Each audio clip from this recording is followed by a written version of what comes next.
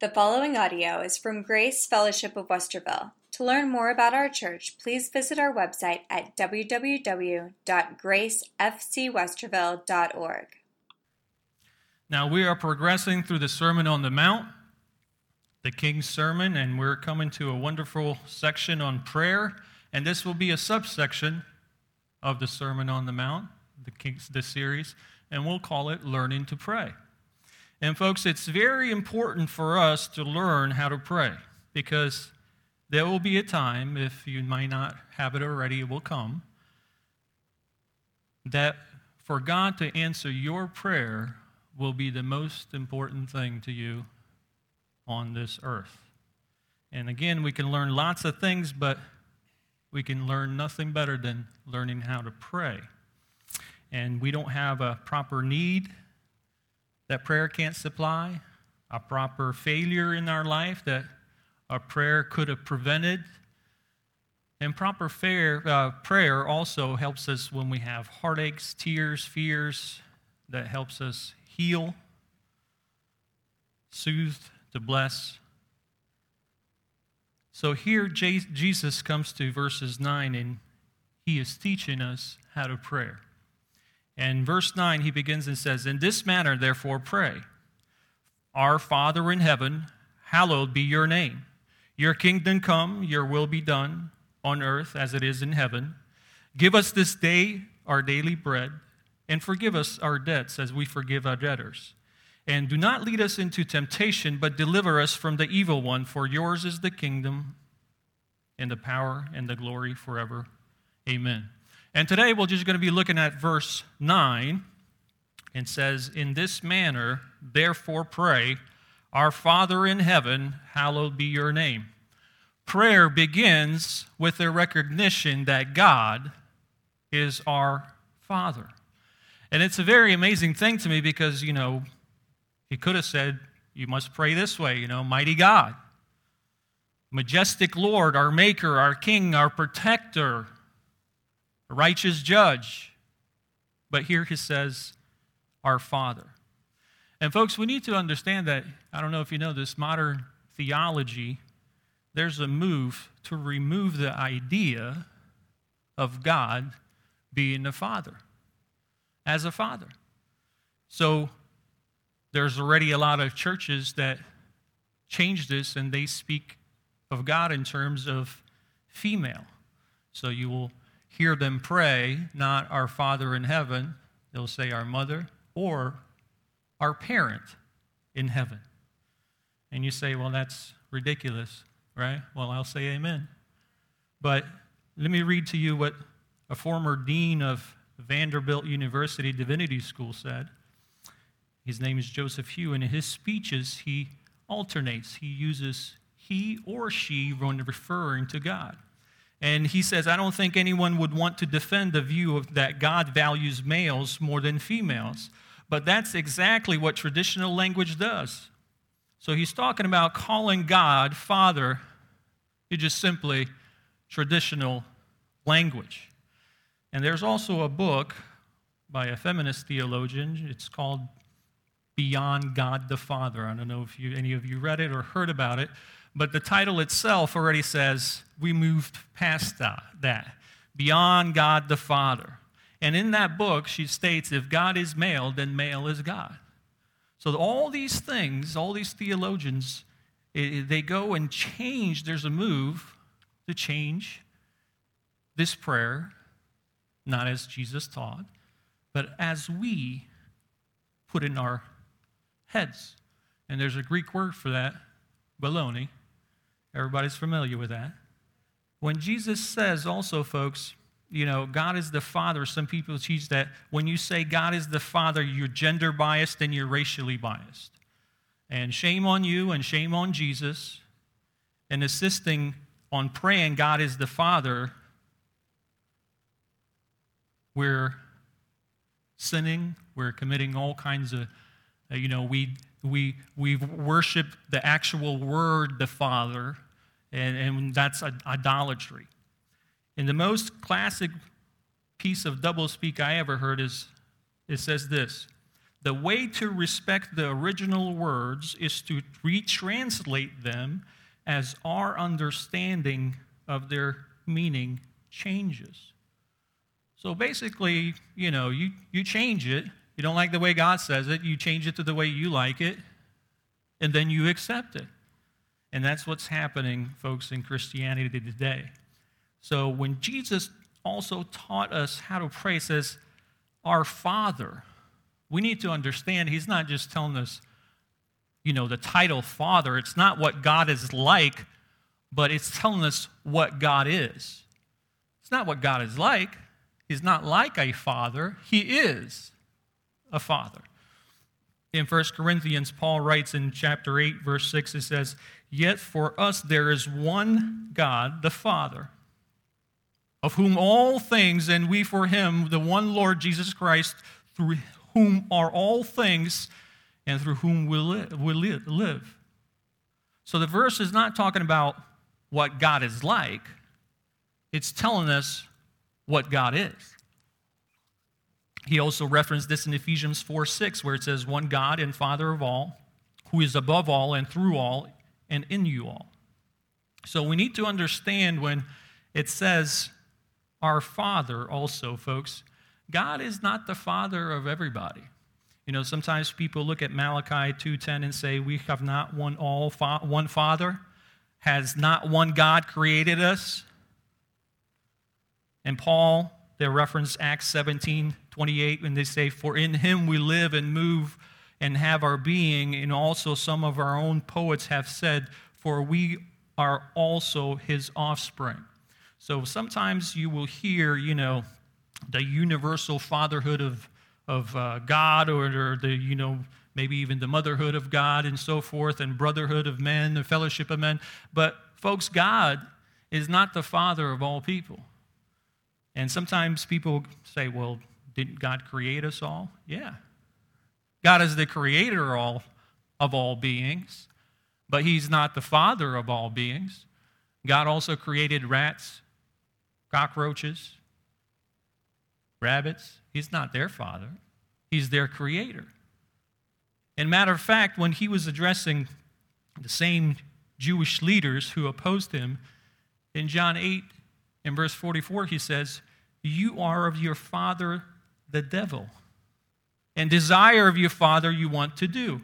He was a murderer from the beginning, does not stand in the truth, because there is no truth in him. And when he speaks a lie, he speaks from his own resources, for he is a liar and the father of it."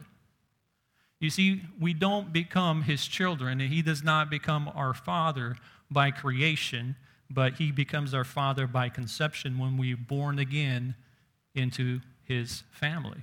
In Galatians 3:26, we read, "For you are all sons of God through faith in Christ Jesus." And in John 1:12, it says, "But as many has received him, to them he gave the right to become the children of God, to those who believe in his name." That's the way we become his children. That's the way he becomes our father. So really, there's two families. So when God says here, Jesus teaches us, says, our Father in heaven, it eliminates the unbelieving world. Now, when Jesus says pray like this, our Father in heaven, it's not something new. It's not a new concept for them. And really, everything in this prayer is from kind of like the Old Testament. For example, they knew of something of what that meant when he says our Father in heaven. If you look at Isaiah 64:5, he reads and he says, "You meet him who rejoices and does righteousness, who remembers you your ways. You are indeed angry." So he's talking about God. God is angry. "For we have sinned. In these ways we continue, and we need to be saved." He says, we've sinned. You're angry at us. And then he gives graphic terms in verse 6. He says, we're all like an unclean thing, and all our righteousness are like a filthy rags. We all fade as the leaf, and our iniquities like the wind have taken us away. So he's saying, God, we've sinned. We're a mess. We're sinful people. We've drifted away far from you. We behave in improper ways. And then in verse 7, he says, and there's no one who calls on your name, who steers himself up to take hold of you, for you have hidden your face from us, and you have consumed us because of our iniquities. Not only we're in a mess, but God, we can't even find you. Nobody seeks you. You don't answer us. We can't see you. It's a pretty desperate situation. But then look at verse 8. But he says, but now, O Lord, you are our Father. You are our Father. So Isaiah reminded them of this reality that God was their Father and he would take care of them. So they understood something of a concept, what Jesus is referring to.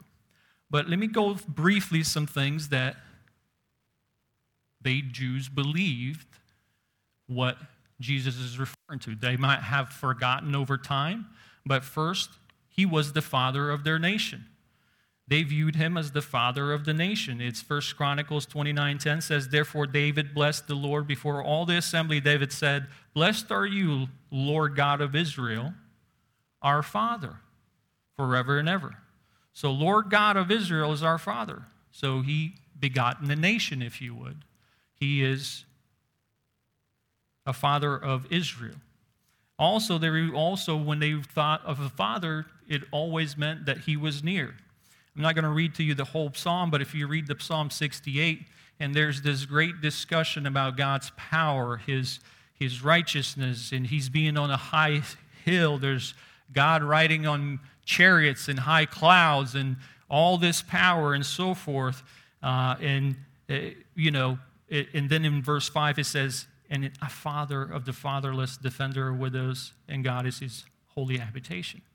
So they knew God is up there on the hill doing his thing, if you will, but he's also father of the fatherless.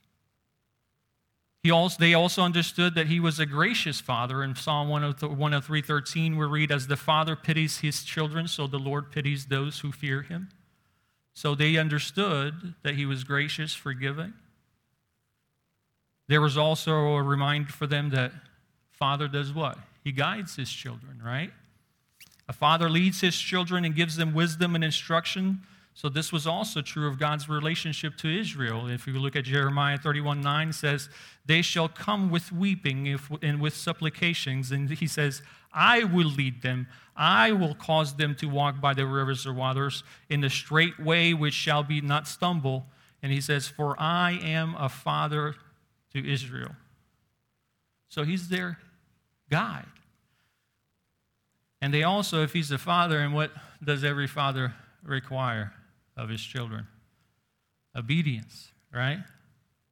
In Deuteronomy 32:6, God says, do you thus deal with the Lord, a foolish and unwise people? Is he not your father who brought to you? He's not made you and established you? Basically, they were disrespecting their father. And he's saying, is this the way you treat your father? And folks, because of this continued disobedience to God through the centuries, including tolerating sin, Jews have broken off all kinds of relationships with God as their father, that intimate relationship. They lost that father concept because they became more remote from him. It was them that moved, not God. And they moved away from true religion. They moved away from true worship. They started tolerating sin. They actually came up with a system that allows them to sin, as we discussed in previous sermons. Doesn't that sound like modern Christianity today? They developed this system and lost the sense of God as a father. And they viewed him more on a national level than a personal relationship with him. So, they waited on Jesus or God's Son to come over, and he's going to overthrow Rome, and the nation of Israel is going to be the ruling nation on earth, and they're going to establish the kingdom. So that's what they were kind of viewing, but not that personal intimacy relationship. And the reason I say that, they lost that kind of a relationship because you see it in the disciples. Do you remember Philip? Philip in 14:8 says, Philip said to Jesus, Lord, show us the Father, and it is sufficient for us. Do you see, show us the Father. So they lost that concept of that intimate relationship that they had with God. And Jesus answers in verse 9, says, have I been with you so long, yet you have not known me, Philip? He who has seen me has seen the Father. So how can you say, show us the Father? You see, Jesus is bringing back that intimacy that they lost. So when Jesus says these words, our Father in heaven, folks, it was kind of shocking to them because he's reintroducing this thing that they should have known, this new kind of intimacy that they never had understood over centuries because it was lost. And when Jesus arrived, he's reintroducing God as a loving Father to those who love and obey him. And actually in chapter 7, he discusses this further, and he teaches them that the Father takes care of their needs and the needs of his children. In chapter 7, verse 7 through 11, it says, ask and it will be given to you. Seek and you will find. Knock and it will be opened to you. For everyone who asks receives, and who seeks finds, and to him who knocks it will be opened. Or what man is there among you who, if his son asks for bread, will give him a stone? Or if he asks for a fish, will give him a serpent? If you then, being evil, know how to give good gifts to your children, how much more will your Father who is in heaven give good things to those who ask? So Jesus just reaffirmed to them what their scriptures taught and what true believing Jews really believed. God is the Father in heaven to those who trust in his name. So when we approach God in our prayer as a lovingly Father, it implies for me at least, and I'm going to share with you at least several things in our prayers. First, it dispels fear. You see, they had many pagan gods. And as I brought up, Baal and so forth. Well, all these gods were to be feared. All of them had to do something for them because all these pagan gods were characterized as vengeful, jealous, needed human sacrifice. They sacrificed their own children and so forth.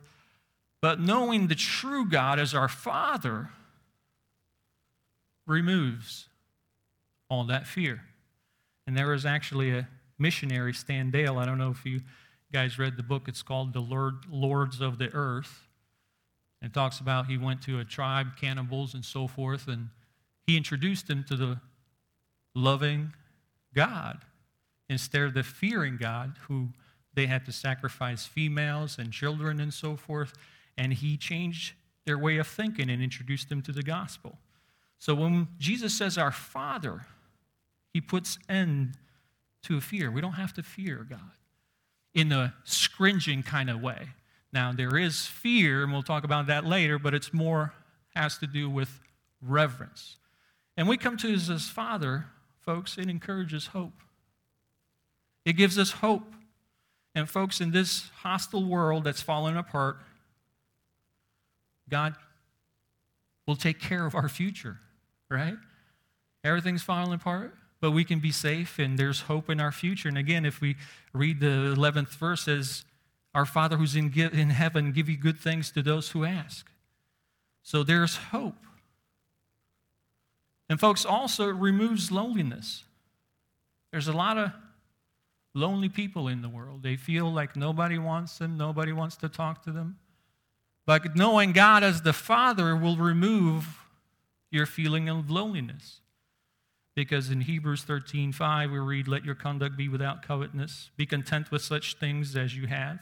For he himself has said, I will never leave you nor forsake you. Do you know God really does love fellowship with us? We have daughter-father relationships, father-son relationships. And those relationships are wonderful, aren't they? In Galatians 4:6, Paul writes this, "And because you are sons, God has sent forth the Spirit of his Son into your hearts, crying out, Abba, Father." And in Romans 8:15, he says, "For you did not receive the spirit of bondage again to fear." There you go. It removes that fear. "But you received the spirit of adoption by whom we cry out, Abba, Father." As much as I don't like to go over this, but I have to tell you, do you know what Abba means? Abba means daddy.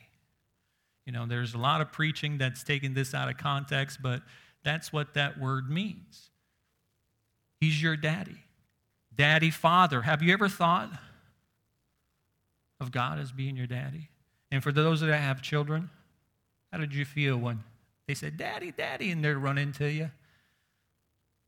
You want to have that loving relationship. But again, I want to be cautious here because there's a lot of daddy, daddy, God type of sermons going on that are completely taken out of context.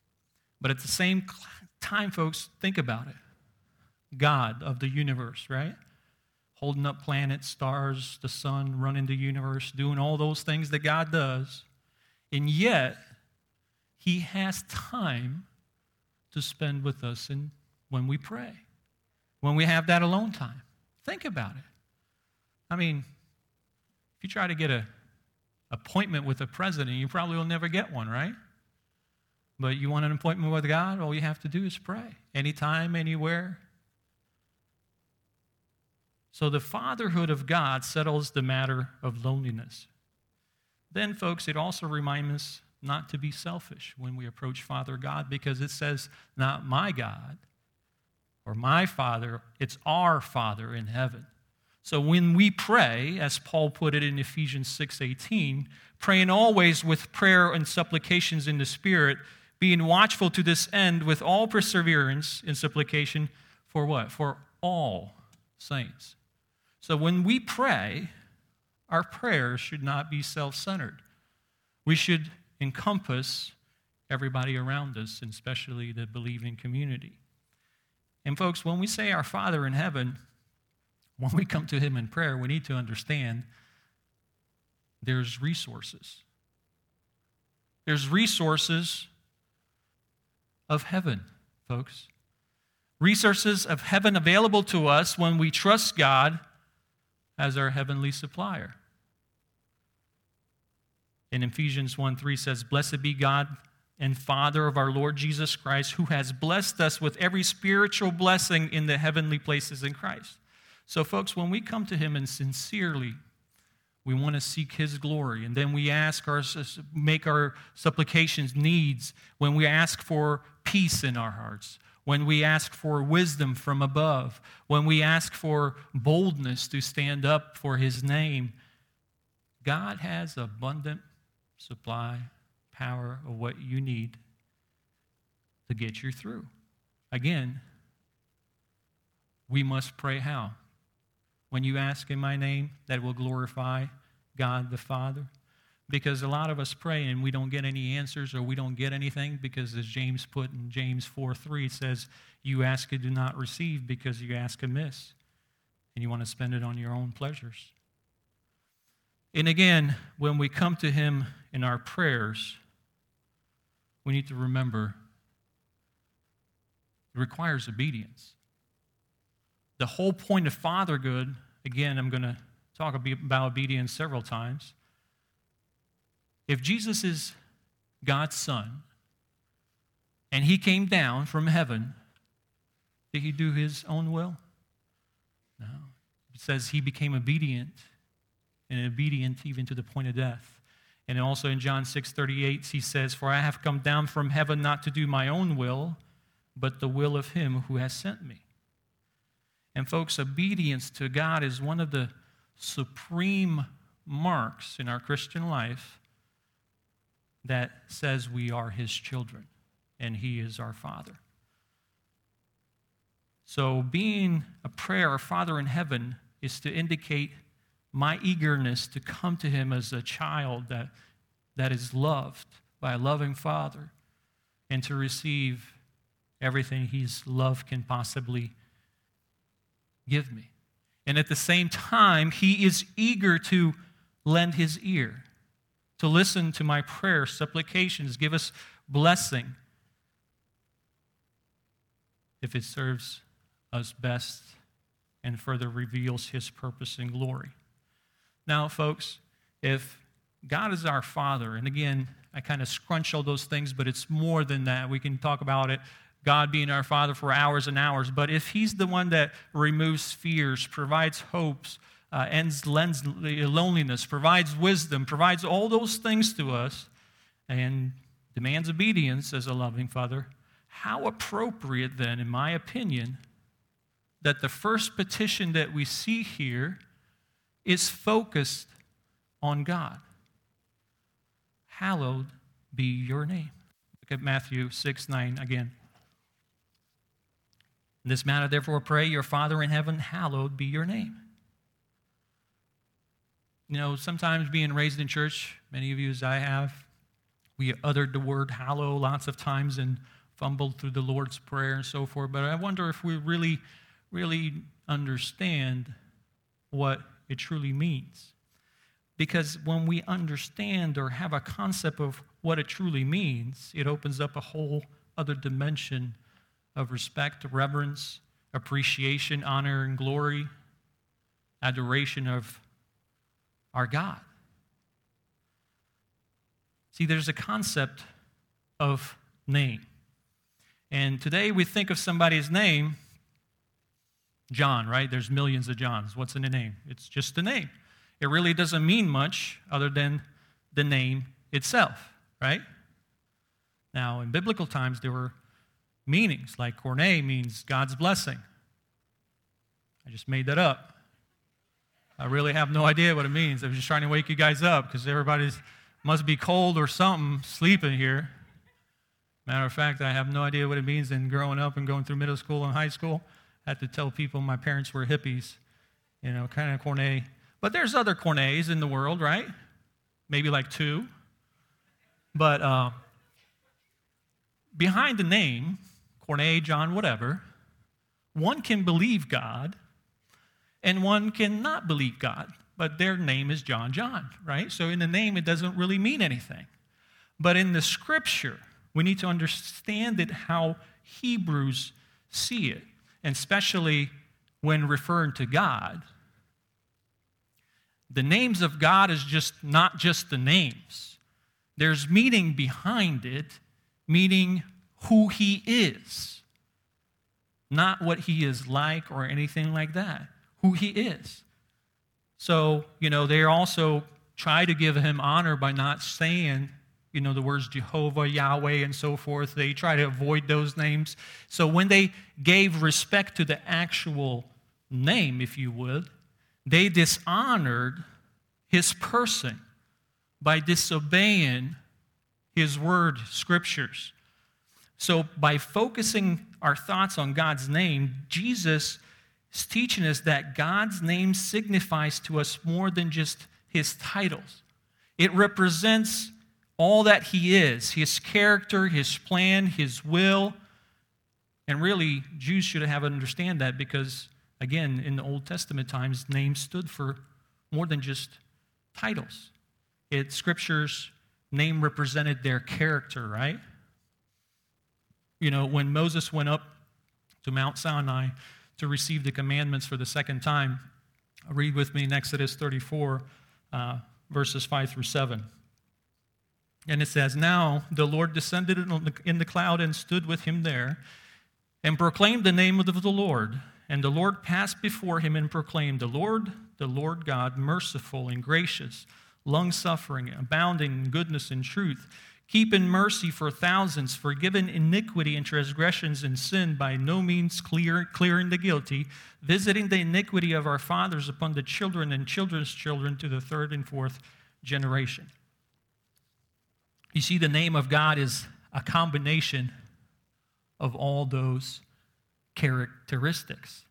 You see, that's our love and trust of God is not based on His names or titles, but the reality behind those names, his character, right? So if you look at Psalm 9 and verse 10, David said, "And those who know your name will put their trust in you, for you, Lord, have not forsaken those who seek you." So you see, he talks about God as being faithful. Faithfulness. In Psalm 20, verse 7, it says, "Some trust in chariots, some in horses, but we will remember the name of the Lord our God." So here, in this psalm, when he just says the name of the Lord, well, which name? And here refers to the fullness of God's person. So I know in the Old Testament, many of you know these names, Jehovah Jireh, right? The Lord will provide, and so forth. They had many of those, Jehovah Nissi, the Lord our banner, and so forth. All those names speak of God's attributes, if you will. And they tell us not only who he is, but also what he is like. And look what he says. When Christ came into the world, and especially his disciples, what was Christ really doing in human form? He was manifesting his Father. You look at his prayer in 17:6. He says, "I have manifested your name to men whom you have given me out of the world. They were yours, you gave them to me, and have kept your word." He says, "I have manifested your name to men for whom you given to me." So Jesus was not sitting there and telling them about these names. He was manifesting those names. And again, as we read in John 14:9, he says, "Philip, you've been with me this long and you haven't seen the Father? I've been manifesting him all this time, all these names." So Jesus himself provides the clearest teaching about what God's names mean. And not only those Old Testament names, but we know the greatest name is Jesus Christ, a name above all names. But when Jesus was on his earthly ministry, we find, especially in the book of John, right? He gets these names. He's the bread of life. He's the living water. He is the way, the truth, and the life, right? We read he is the resurrection. He's the good shepherd, bright morning star, and so on. So Jesus' life was the perfect manifestation of God's name. But how to hallow God's name? How do we do that? Because we looked at briefly the significance of the names, how they understood it originally, the Jews. But how do we do that in our lives? So that word, hallow, meaning to make holy, to sanctify. So, first thing, God commands his people to be holy, right? He says in 1 Peter 1:16, "Because it is written, be holy, for I am holy." But the thing is, only God himself is actually holy. To pray, "Hallowed be thy name" here is an attribute to God's holiness that already is. We don't make his name holy. We don't make him more holier in our prayers, if you would. He's always been holy. To hallow God's name means to bring honor, glory, to obey him, because he's the only one that's completely perfect and holy. And when we do that, folks, you know what happens?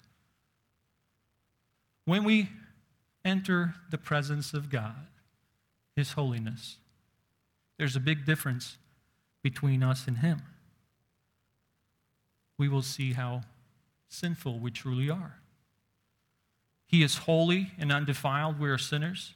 And folks, it's through his gracious even provisions that through Jesus Christ and his payment for sin on the cross that we are able to even approach him and approach his holy throne in prayer. You enter in the presence of God when you're praying. You're in this holy presence. And folks, I think there's issues with Christianity, especially in America these days, how shallow it's become and so forth. But there's nothing more to me that's more disturbing, and it is the failure in churches to recognize the most central truth about God. And that truth is that He is holy. We don't preach about holiness of God. He is holy. That's the fundamental attribute. But yet it's the least preached. And folks, His holiness was actually elevated to the third degree. If we read Isaiah 6:3, it says, and one cried to another and said, holy, holy, holy is the Lord of hosts. That's how holy He is. He has to repeat it 3 times.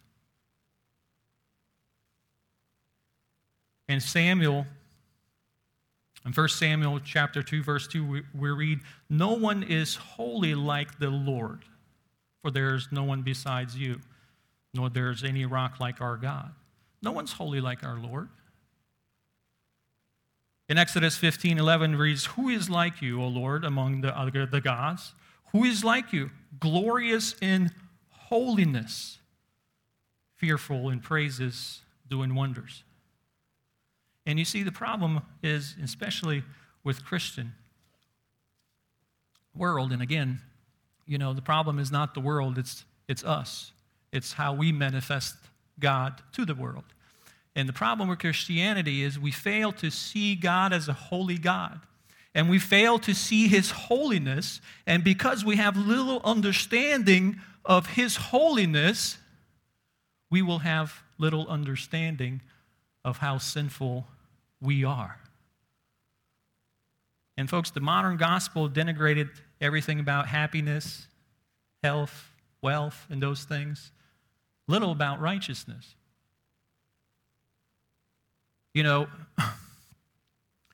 We know a story about Job, right? In Job 1:1, it says, there was a man in the land of Uz whose name was Job, and that name was blameless and upright, and one who feared God and shunned evil. And I believe in verse 5, the devil comes to God and he says, hey, have you seen my servant out there, Job? He's blameless and so forth. He was a good Christian in our terms, right? But when you get to chapter 42, it's interesting. In verses 5 and 6, he says, I have heard of you by hearing of the year. So he was a good Christian, right? He's heard of God by hearing of the year. But then he says, but now my eyes see you. He sees more clearly God's holiness. And in verses, he says, therefore, I abhorred myself and repent in dust and ashes. Why? Because he's seen the Lord God more than he did previously. He'd heard of him, read about him. I don't know, just saying those things, comparing them today. People hear about God. They hear about the Bible. But until they see or have this intimate relationship with Him and completely grow and be sanctified as you see Him more holy, folks, you will find more sin to be repented of that you need to. You'll say, hey, I repent. And we need to understand that God takes this very, very seriously. He doesn't just point out and says, hallowed be your name for no reason. We are to give God reverence and honor because He's the only one that deserves it. And when we don't, we suffer consequences. We do. Maybe right away, maybe later. But let me show you what happened to one of the greatest servants that doesn't treat His name with respect. And I'm sure you guys heard of this story. This is about Moses and the rock and the water. In Numbers 20, verses 1 through 12 says, then the children of Israel, the whole congregation, came to the wilderness of Zin in the first month, and the people stayed Kadesh, and Miriam died there and was buried there. Now there was no water for the congregation, so they gathered together against Moses and Aaron. Folks, it's not just a little group of people. He's leading a nation through the desert. right? And he has to put up with all these people. So you can see he's getting a little edgy, right? And the people contended, in verse 3, with Moses and spoke, saying, if only we have died when our brethren died before the Lord, why have you brought us the assembly of the Lord into this wilderness, that we and our own animals should die here? And why have you made us come up out of Egypt to bring us to this evil place? It's not a place of grain or figs or wine or pomegranates. There's no water to drink. So all this complaining, what does Moses do and Aaron? Well, they did the right thing. So Moses and Aaron went to the presence of the assembly in the door tabernacle meeting. They fell on their face, and the glory of the Lord appeared to them. So they were praying. They were taking all their needs up to prayer, and God answered it. Then the Lord spoke to Moses, saying, take the rod, you and your brother Aaron, gather the congregation together, speak to the rock before their eyes, and it will yield water. Thus you shall bring water for them out of the rock, and give drink to the congregation and their animals. So Moses took the rod from the Lord, before the Lord, as he commanded him. And Moses and Aaron gathered the assembly together before the rock, and he said to them, hear now, you rebels. What did God say? Speak to the rock. Saying, hear now, you rebels. Must we bring water for you out of this rock? Then Moses lifted his hand and struck the rock twice with his rod, and the water came out abundantly, and the congregation and their animals drank. And then verse 12 says, then the Lord spoke to Moses and Aaron, and he says, because you did not believe me to hallow me in the eyes of the children of Israel, therefore you shall not bring this assembly into the land which I have given them. Well, what do you mean? Can't you understand? I'm a little frustrated here. All these people, nagging me for water. We don't have bread or whatever. I'm just doing the best I can, God. But if you look at the New American Standard Bible version, I like that a little bit better so we understand. And it says, because you have not believed me to treat me as holy in the sight of the sons of Israel. You see, they didn't treat his name as holy. They dishonored God before the Israelites. He struck the rock in direct disobedience. He didn't tell them to strike it. And he said, must we taking glory away from God and putting on himself? So really, he stole glory from God. Do you see how we don't even pay attention to that when we do that? Because he acting in the way God did not want him to act. That's not hallowing his name.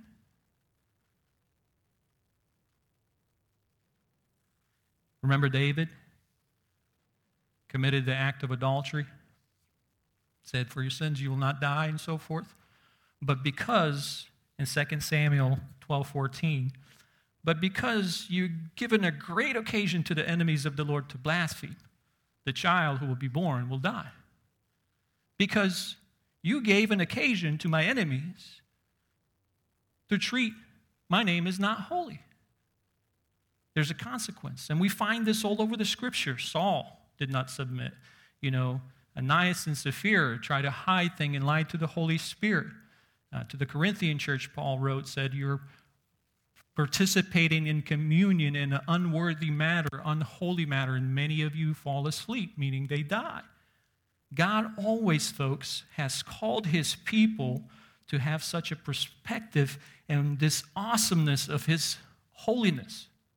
In Ezekiel 36:23, he says, and I will sanctify my great name, which has been profaned among the nations, which you have profaned in their midst. And the nations shall know that I am Lord, says Lord God, when I am hallowed in your eyes, before your eyes.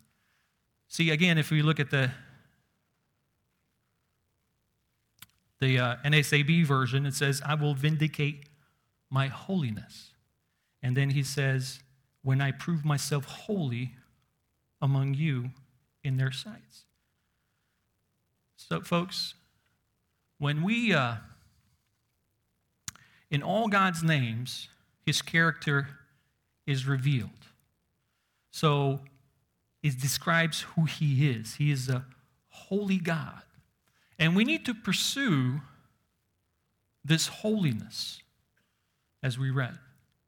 And the reason most of us kind of put this on the back burner is because we don't have the fear of God, the proper fear of God, giving him reverence. This is what I was talking about, going a little bit too far with Abba Father, Daddy God. He's their daddy that provides everything that they need and all that kind of stuff. They can act any way they want. There's a lot of sermons that preach a sissified Jesus. I think I shared that before. Oh, come to him. He can't live without you. He needs you. He loves you. Come to him. It sounds like, you're going to do Jesus a favor by becoming his friend. And when you are his friend, you're not going to go to hell. And because you're his friend, he's going to give you anything you ask in his name. Where's the reverence to his name? When Proverbs clearly tells us, especially in 23:17, it says, live in fear of the Lord always. In Matthew 10:28, we're reminded, do not fear those who kill the body but cannot kill the soul, but rather fear him who is able to destroy both soul and body in hell.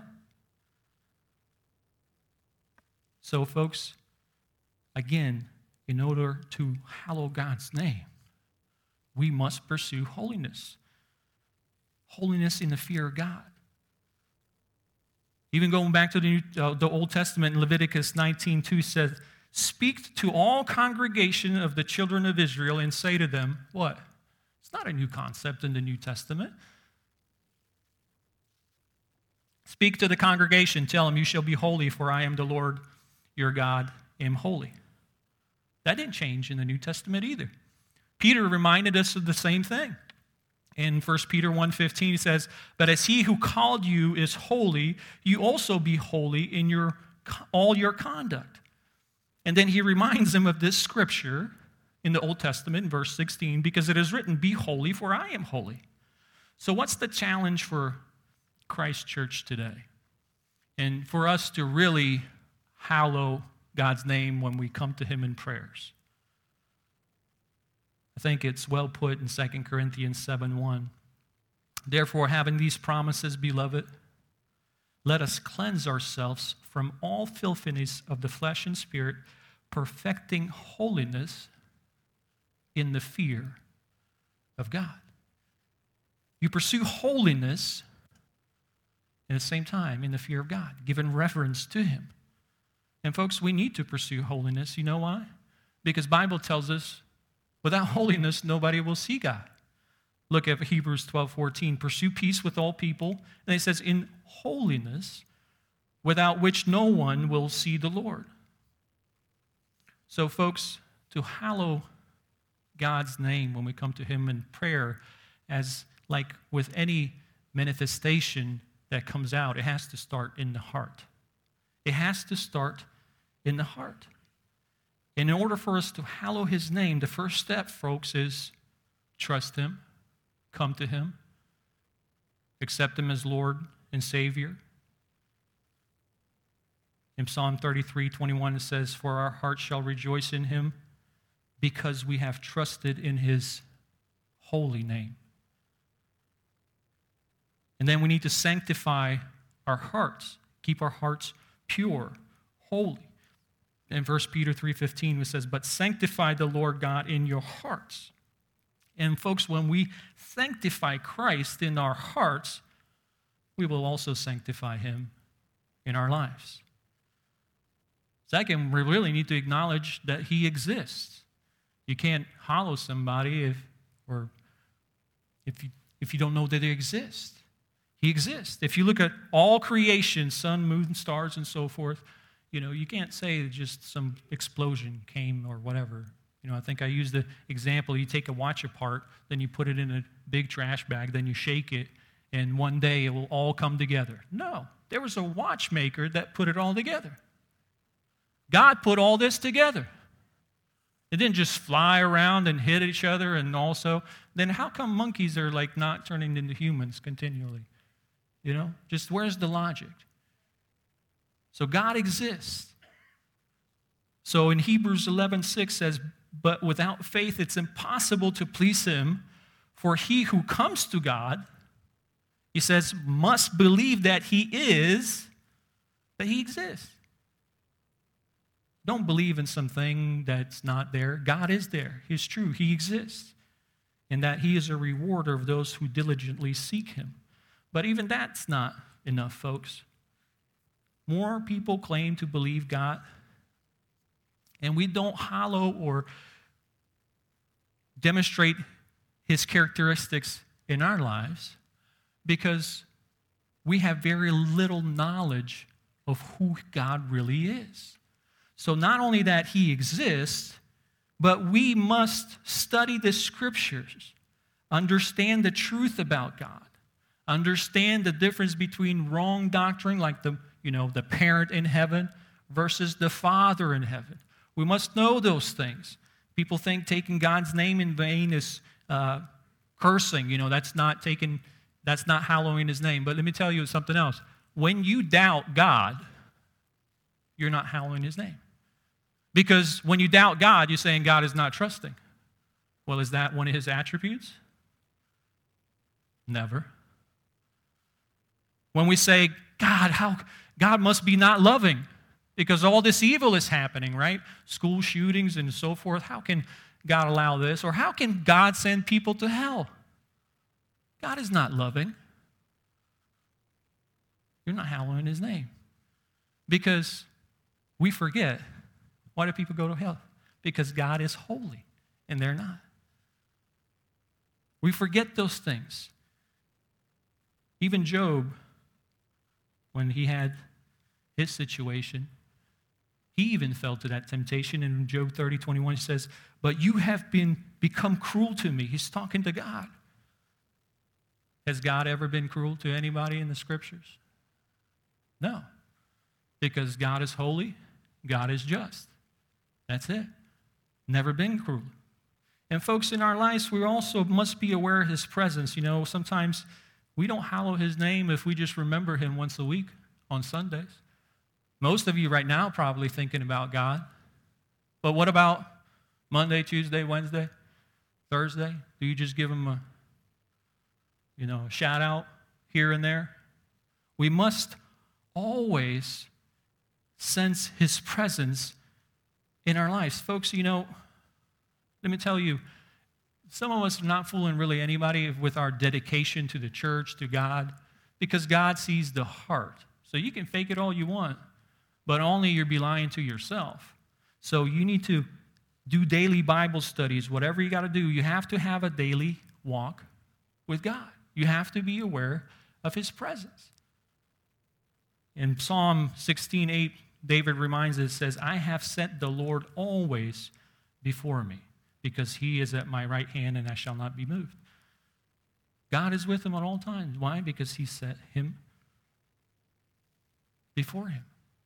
And again, if we are to come to him in prayer, hallow his name, folks, we need to live in obedience.